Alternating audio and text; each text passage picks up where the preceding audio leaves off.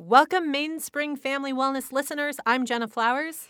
And I'm Kristen Perlmutter. Welcome to our 39th episode of this podcast. We are so glad you are tuning in because we have a really important topic to discuss today, and that is divorce. Such a big topic to tackle, but we have some really great guests here today to help us start this conversation. Yes, joining us today on this episode will be Diana Valenzuela, staff therapist over at Mainspring Family Wellness, and divorce coach Jenny Haseth. So Diana is a marriage and family therapist associate, and Jenny has a divorce coaching practice, and they run a course over at Mainspring for the local Orange County area for individuals seeking support during the process of divorce. Yeah, and Jenna, I think it would be a great time to mention that you have a really amazing book about co-parenting during divorce or after divorce. Yes. Can you tell us a little bit about that? Yeah, it's the Conscious Parent's Guide to Co-Parenting. It came out actually about 5 years ago, but, I still get a lot of good positive feedback. It's very helpful for parents that want to learn how to co-parent well. And in fact, I actually have an online class for co-parents at coparentwell.com to just really hone in on okay, this didn't work out, but we still have children and we have to put these kids first. And how do we put our own stuff aside so that we can really hone in on the transactions of parenting, the business of parenting for these kids so they feel like they're really securely connected to both parents. And that's always the travesty that I see when I have some of these court-mandated cases that come my way for co-parenting is when parents use their children as weapons. Weapons of mass destruction. And I'm sure we'll get back into some of that with Diana and Jenny because and I myself, have been divorced now for 5 years. There is a real grieving process that is taking place, and you have to learn how to grieve well. And that's why I think we wanted to really have a divorce support group at Mainspring because the need is just so great. And, the statistics even on divorce are just staggering in our area. Yeah, I've heard that 50% of all marriages in the U.S. end in divorce, but in Orange County, we have the highest divorce rate. Is that true? And it's 72%? I mean, that's crazy. It is. That it is so. I mean, it's sad.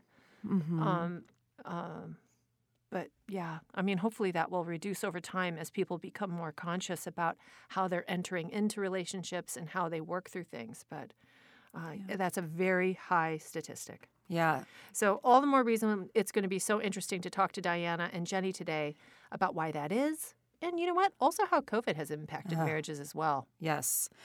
So much to cover. Let's get to it. This is Mainspring Family Wellness, where transformation takes root. This podcast is for parents pursuing both personal growth and family wellness. We will cover relevant topics that help us reflect, make educated choices, and parent effectively. My name is Kristen Perlmutter. I'm an educator, a philanthropist, and a mother of 3 who is passionate about personal growth and seeing families at their optimal wellness. And I'm Dr. Jenna Flowers, a marriage and family therapist, author of the Conscious Parent's Guide to Co-Parenting, speaker, and mother of 3. Welcome, Diana and Jenny. Thank you so much for joining us today. Hi, it's good to be here. Thank you for having me. I'm really excited to have this conversation. We are so excited that you guys are both here and that you have so much to share with our listeners about what you do and the support that you provide to those that are going through a divorce. So thank you. So why don't you both introduce yourselves and orient our listeners to how you both relate to divorce? Diana, let's start with you first. Why don't you tell us a little more about your story of divorce and a little of your background? Well, I will say that looking back is so much easier than afterwards. In the midst of divorce, it's very scary. A lot of emotions. There's a lot of going on. It's difficult. It's painful. It can be challenging. And I can say that for me, it turned out to be a very unique opportunity to really learn about who I am in the world and who I want to be in the world. It was also an opportunity for growth for me so easy to be loving and kind and shiny when everything's going great.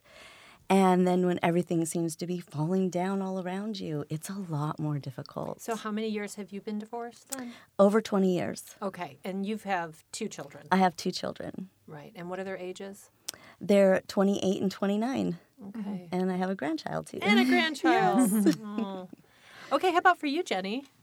Yeah, so I went through my rupture in my marriage about 6 years ago, and then really attempted and thought we were going to work towards repair and was committed to that. And then it was clear about 3 years ago that there wasn't going to be a repair that was going to happen in the container of that relationship. And so started moving towards divorce and accepting that that was going to be not only a part of my story, but my children's story. And that was a really hard journey for me because it's not anything I ever considered before the rupture. And I think that's the thing, is it's a whole world of a process that you have to go through in the legal system, in your social structure, with your friends, with your children as parents. It really hits every single area of your life. And so what does it look like to hold something you never intended to hold and hold it well because you have children watching you? And so I really started doing my work and recognized wherever you go, there you are.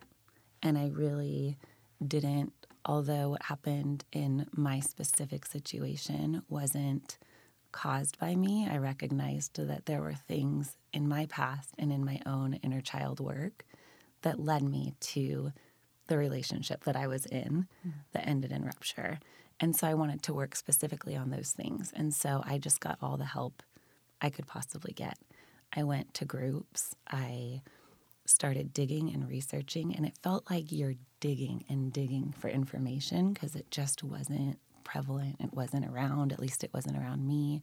Well, and it's also different, too. Like, for a lot of the divorce recovery groups that we see in our area, they're at churches. They're, there are some maybe lay counsel or mentors that are a part of it. There may be a book that everybody's following. But I think the group that you guys have really put together is very different than what other people would be experiencing because it has so much expertise involved and then also curriculum that you guys have developed too. Yeah. Can you tell us about the class and what it entails, what people can expect?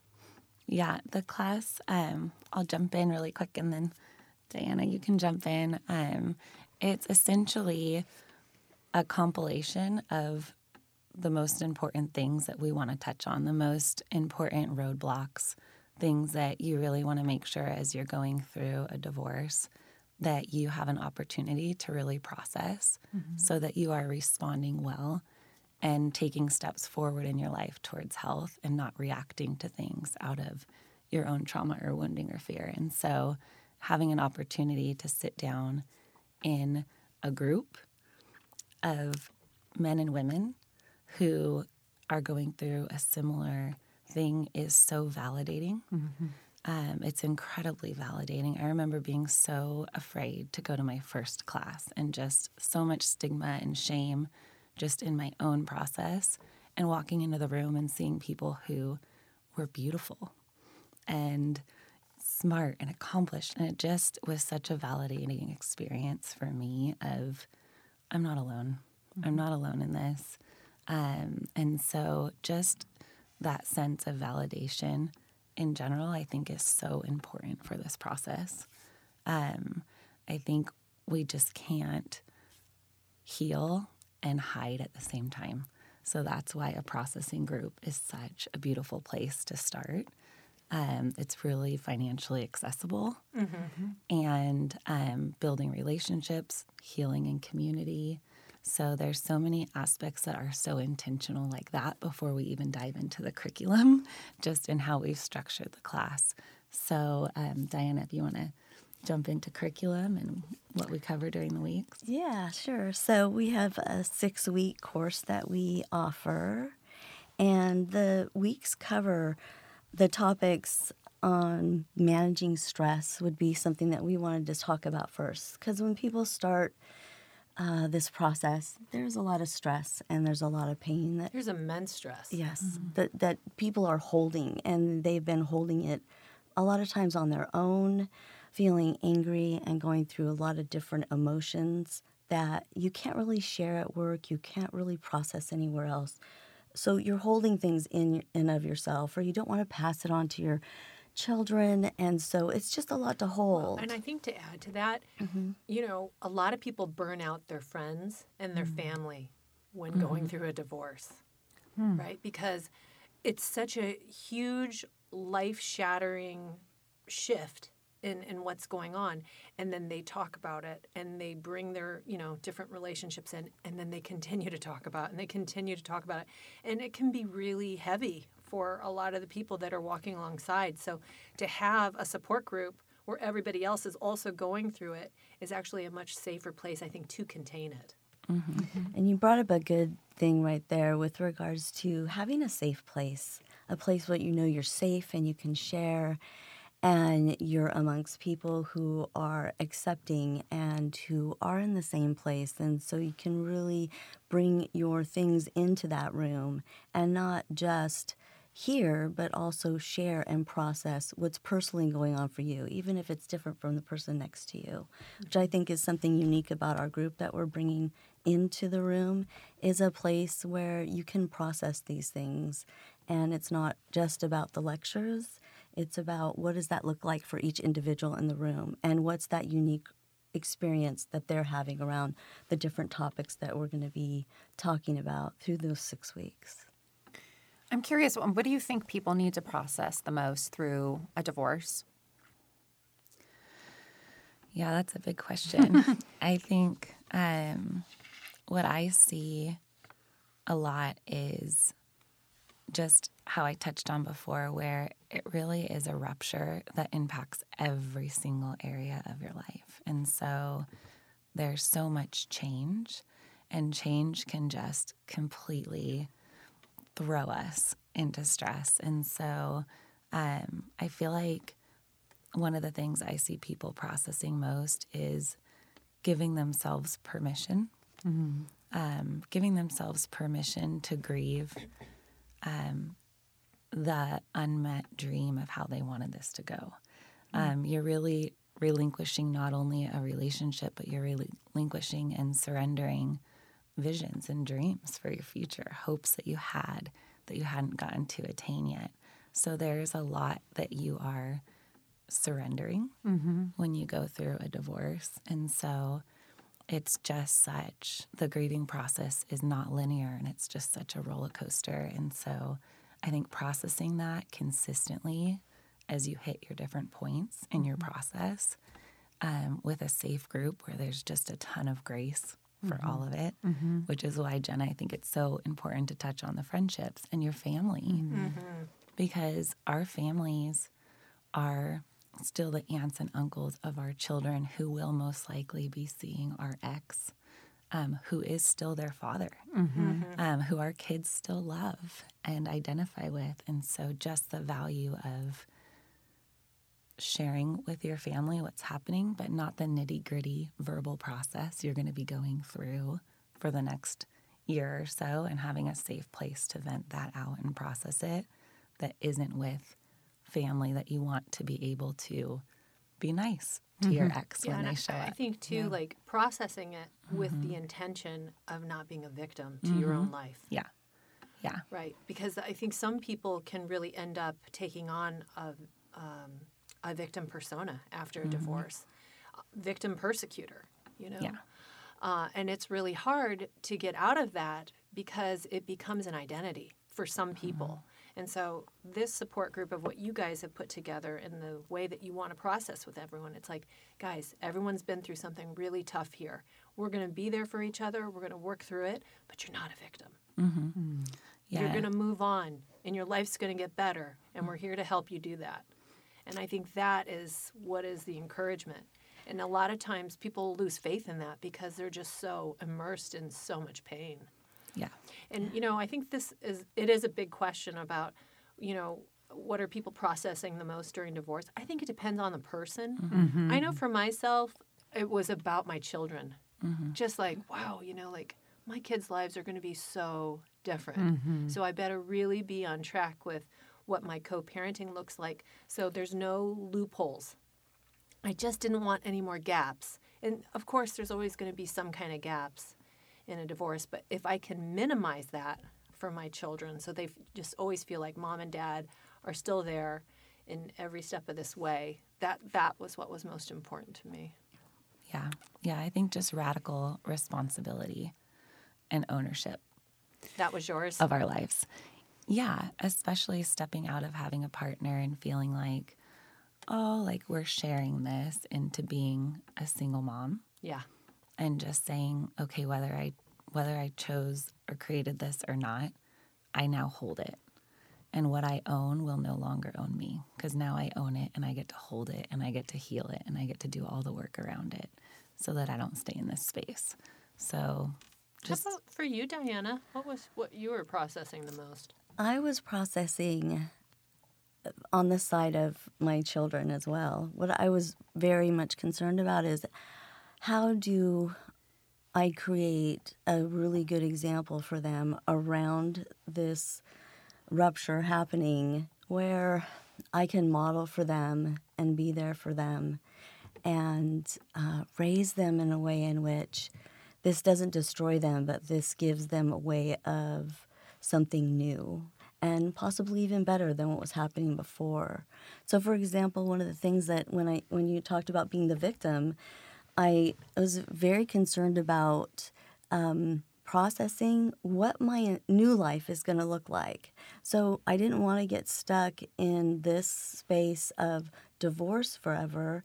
That acceptance piece, I wanted it to move into that recreating or constructing our lives as we move forward and what that looks like. And I wanted to know how to be the best mom in a pretty difficult situation that I could be for my children and also for myself. Yeah, what does creating the new home The new look like? home, yes. Right. What does that look like? With maybe even a variety of different traditions. Yeah. You know, that's the opportunity too, is that you can kind of change things up if you want to. So some people have, very difficult and conflict-ridden divorces, right? And then some others might have more of a conscious uncoupling, Yes. positive experience. How does your curriculum serve both camps? Yeah, and it's so different, even what people have been through leading up until their rupture and where they're at when they come into the class. And the beautiful thing about what we touch on is it's your work. It's your personal work. And it really is like the boundary work. And it's working through grief. What does that look like? Working through co-parenting with boundaries, forgiveness. Whether you are consciously uncoupling or there's a huge rupture, you still have to do the inner work of forgiveness and surrendering so that you can move into your new life and not be holding that and having that weighing you down. So it really is so much of the inner work. Maybe you can speak to that. But Yeah, and also our group is structured so that we're right around 8 people in our group. We're not just speaking to 50 or 100 people. We've got it to be right around 8 people as an average, which gives people that opportunity to process what they're thinking. We can go around and touch on all the different things that week. What is that looking like for you in your home with your family? And for the people who may not have children, they're still experiencing those difficulties with moms and dads and grandmas and grandpas and aunts and uncles. What does that look like? And again, with that, creating that new life and reconstructing and doing our best to give everyone that firm foundation. And each individual, it's unique for everyone. Everyone has certain things with each week that we talk about that they're able to just dig in a little bit deeper because of the size of the group and the topics that we're covering. Yeah, it seems like you've created a really safe place for people to be vulnerable with one another and bond and connect through their struggle. So that's a really amazing. So your group is open to both men and women. What prompted you to really make it open to both versus just a women's group or men only? Well, I think the first thing that prompted us was there was a gentleman that was interested in the group, and we thought about doing a women's group, and then we rethought, well, why don't we open it up? We're all human beings, and we're all human beings that are in this particular situation going through a divorce. And that hurt and that pain, we're all feeling that. And when I thought about doing men and women together, one of the things that I thought of is, it would be nice to have those two different perspectives in the room. I think one, for the reason of just being able to see that other side, and for a woman to be able to see how the men are reacting, what's happening for them, and to maybe give a little bit more understanding or a little bit more grace for their ex-spouse. And wow, I wonder if they're feeling that same way too, or if they're experiencing these same things. And just having that space where it just gives it a little bit more, and it encompasses a little bit more room and a little bit more acceptance in those arenas. Yeah.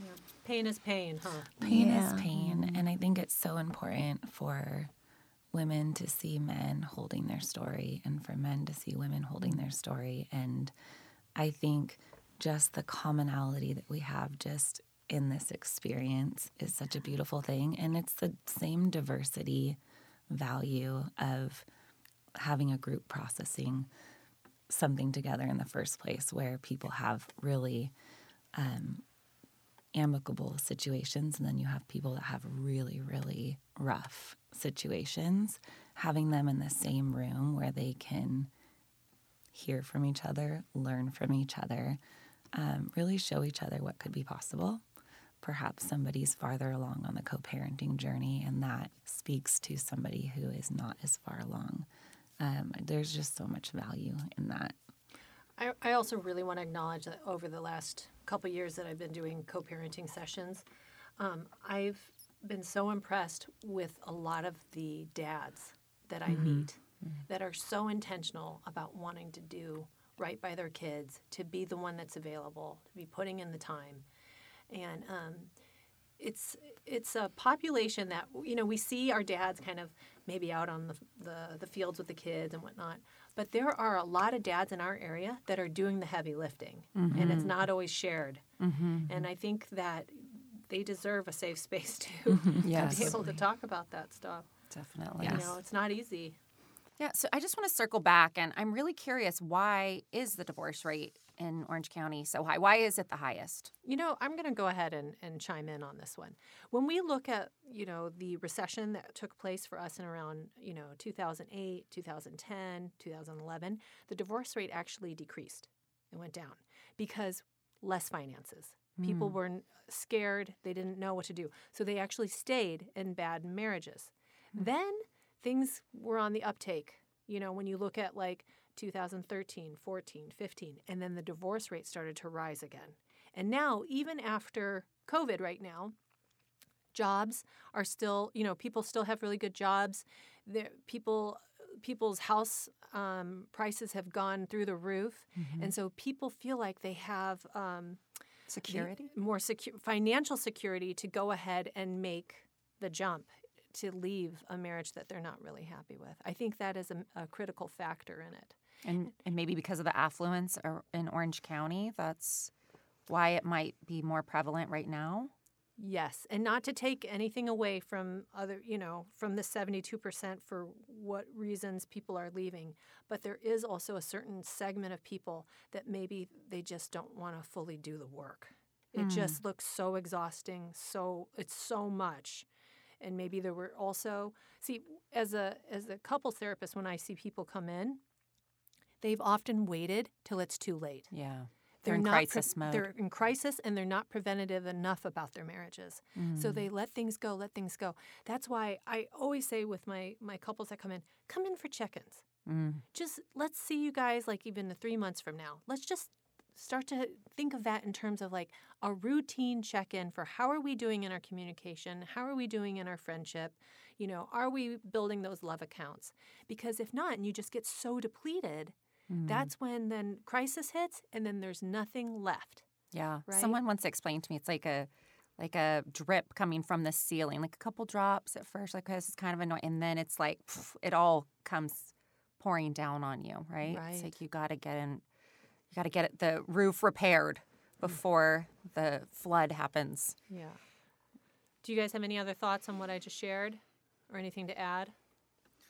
No, I love that you touched on doing the work inside of the relationship. And really digging in because it's exhausting work. But the reality is most likely you're going to do it in the relationship or outside of the relationship because if it's your work, you're going to have to do it. Yeah, at some point you have to buckle down and do it because Yeah. you can end up in a second divorce, a third divorce. Yeah. And Do you want to say that? Well, I'm saying it now. Oh, Yeah, I didn't know. like it happens. Like what? I didn't know. No, because the divorce rate increases with each divorce. Yeah. So when a person divorces a second time, I think the rate is at even another higher statistic at like 68%. A third, then your rate goes up even higher. I did not again. know that. Yeah. I mean, it makes a lot of sense.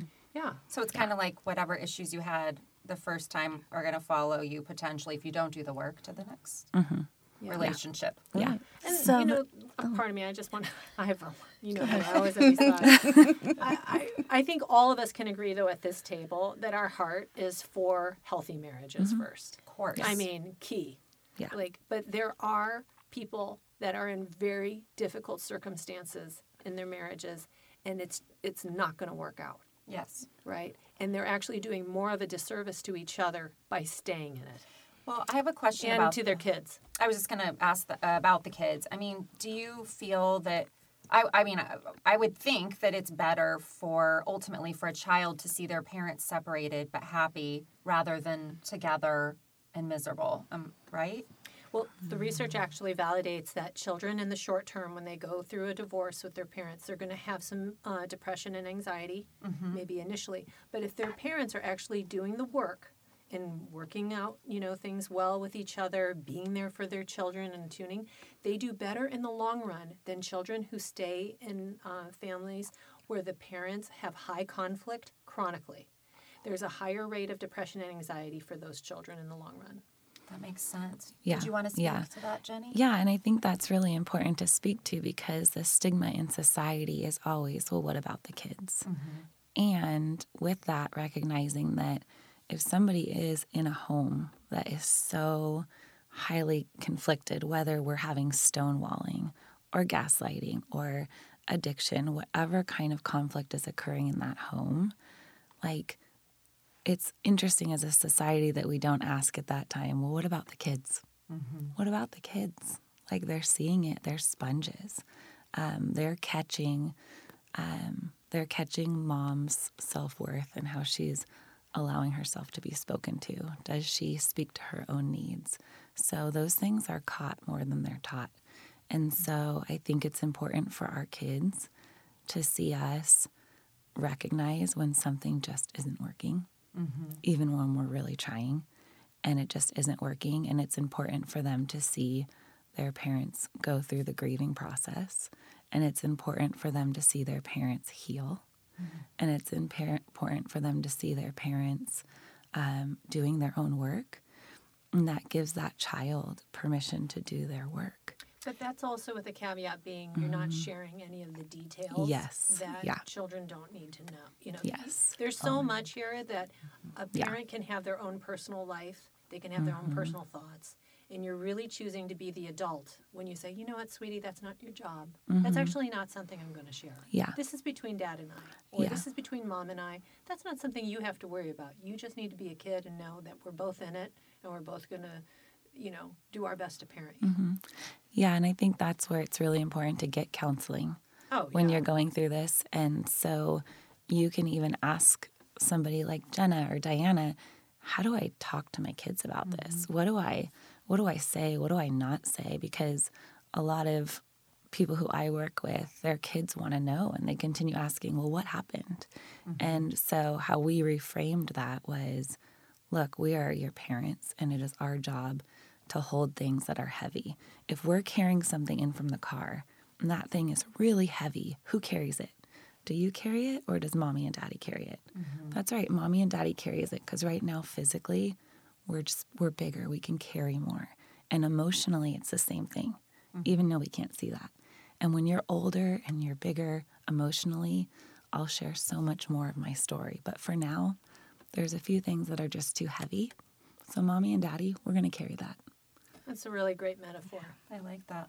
And I would think that the kids doing their own counseling separate from their parents must be extremely beneficial as well. Yes. I think especially for children that are really having a hard time with the grieving process, I think it's critical. And it's something that parents need to be aware of. And please hear me when I say this. Please do not be an obstacle to that as a parent. Let your child get the help that they need in order to grieve it well, for themselves, so that they can also start to trust too. Remember, this is a major rupture for your child. This is earth-shattering changes for their lives. And I'm not, being hyperbolic here. For a little person, their whole life is different than as they know it. And that's one thing that, yes, you have to take responsibility for as a parent in that. And then 2, what are the resources that I can offer? 3, how can I attune and be aware of that grieving process and be a facilitator in that?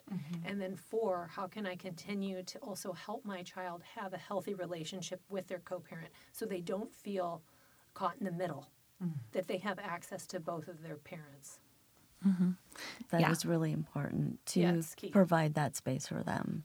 Because when you have that situation where the child constantly feels like they're caught in the middle, it is so, so difficult for the child. And you can have one parent doing really great work and keeping the child out of the middle, and you can have the other parent doing the exact opposite. But as long as one parent is choosing to consistently keep the children out of the middle and giving them that freedom to not have to worry and to not have to fret over things that they don't need to be worrying or fretting over, that makes a huge difference in that child's life. Yeah, parental alienation is a real thing. It is. And there are sadly a lot of parents that are in that position. And so if we can raise the consciousness about what it looks like after divorce with our children, to make sure that our kids are not in a position where, they're being used as weaponry. Yeah. And also, I think for parents, just to say one more thing, is it is so tempting to numb yourself when you are going through this. And at the end of the day, like whether you're using alcohol or whatever you're using to numb or distancing yourself, my encouragement is your kids don't have those same numbing resources that you do. Just stay present. Even if you don't have a drinking problem, just start drinking hot tea and sitting on the couch and ask your kids if they'd like some, because a lot of times we're escaping and our kids are left. And so whether you're escaping with dating straight away or whatever you're doing to help yourself manage your emotions, I would encourage you, meet with a coach, meet with a counselor, grab a group, but just stay present. I think if a parent, even if we don't have it all figured out, because we never will, especially in this kind of a rupture, just stays present, I think that is one of the most important things that a grieving child needs, is their parents' presence. I couldn't say that better. Well said. Yeah. Yeah. So I want to talk a little bit about COVID. I mean, obviously a big stressor for everyone these last couple years. I mean, how do you think that's impacted families? And I mean, divorce has never been higher. The divorce rate has never been higher. Are we seeing more people divorcing during this pandemic? It seems so. So what are you guys seeing there? So for me, what I see a lot in this culture with the COVID being so prevalent, I noticed that when during the pandemic there was a chunk of time where we were all at home together, and coming from a place where you and your partner, either one or the other or both, you are gone for 8 hours during the day and they're working and they have their own space and their own experiences, and kind of creates that missing, you miss the other person. You're really glad when you come home in the evening and you connect to your partner, and if you have children, connect to them, and it's a blessing to have that time together. And then when we were in the midst of COVID and on lockdown, people were actually forced to be together for the entire day. There was a lot of togetherness. And as a result, oh my gosh, yes, there was. And as a result, you start figuring out, what is it really like to be around this person 24/7? How much do I really know them? How much do I know of them in a home situation on lockdown 24/7, possibly with kids and managing their frustrations with that kind of an experience? And you're 24/7, your mom, your dad, and your... yeah, it's like too much now. Yeah. Or You're just underfoot. exhausted each other. You're underfoot to a certain degree. Yeah. And that can be very difficult. I think a lot of people were starting to realize, or either come to the realization, or just becoming frustrated with their partner in that position. And it just created something else. You see them all day long, and now what does our relationship look like, and do we really even like each other? Yeah, because I think oftentimes, couples can get really good at distraction. Correct. We're can be so busy, and then COVID kind of buckled everybody down in the house, and then you're just not as distracted anymore. Yeah. Everything is very apparent. Yeah. It's real at that point. Yeah, this shit is real. Yeah. Oh, yeah. And all of our different numbing, like the going out and shopping to numb, or going out and escaping, like everyone's escapes were just like taken away. And another side of that, because I work with couples too, and I've seen a lot of couples who actually have way deeper, more meaningful, more fulfilling relationships on the other side of COVID. Yes. Couples who have both parties have chosen to lean into doing some difficult work and managing their own emotions and being able to regulate their emotions in their relationship and not needing to rely on those escapes anymore. I've seen that be a beautiful thing with relationships, and I've seen it get to the point where I think also COVID was a reminder of, what are we doing?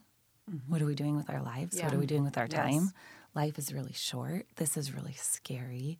And I think it was almost that permission piece for people to start choosing a life that they really want to live. Yeah. A life that feels more aligned for them. And I think a lot of people chose to say, like, okay, this relationship is not just challenging, it's actually toxic. And most likely it's been toxic for a while. And I'm going to step out of this because I want to be my whole, healthy, authentic self for my kids, for my community, for me, for myself. Yeah. So I think it was almost that like permission granted moment. Well, I mean, the other thing we didn't have access to, most of us really, was self-care. I mean, that's such an important part of the process, right? And I mean, I think that's just an important part of life, like just making sure that your needs are being met or whatever you need to unwind and connect with yourself. We didn't have access to that. So I know you're going to be talking about that a little bit in your class, but can we talk about the importance of self-care too? Yeah, absolutely. I think especially moving from victim and that disempowered posture into empowerment and ownership in your life, you recognize I'm responsible for me. And I only get one body and one spirit and one mind to take me through this entire human experience. And what does it look like to be really, really holding that well? And so I feel like I always viewed self-care as being selfish. I think that's a common thing as a mom, right? Like, I was the typical martyr mom, and I was just so tired, and I did everything for everybody, and I was just such a martyr. And so really taking ownership of self-care and realizing, like, this is on me. Like, I'm not taking steps to do this. And so interesting, but when I take steps as a mother to take time for myself and my own self-care, whatever that looks like, it also gives my kids permission to do the same for themselves. Yes. So we're modeling for our kids what it looks like to really care for themselves so that they can pour into other people and be more generous with their time and their gifts and their talents because they've been generous with themselves. It's like never trust the naked man offering you his shirt, you know, and that was in so many ways myself. And so it was little steps, baby steps at first for self-care, but something in group in the check-in that's important to do is tell us what you did for self-care this week. Yeah, I recently saw somebody that I had mentioned it might be a really good idea while going through this divorce process, because it's been a very ongoing. Get a massage, do some body work to help release some of this. And the individual said, I haven't been touched in 3 years.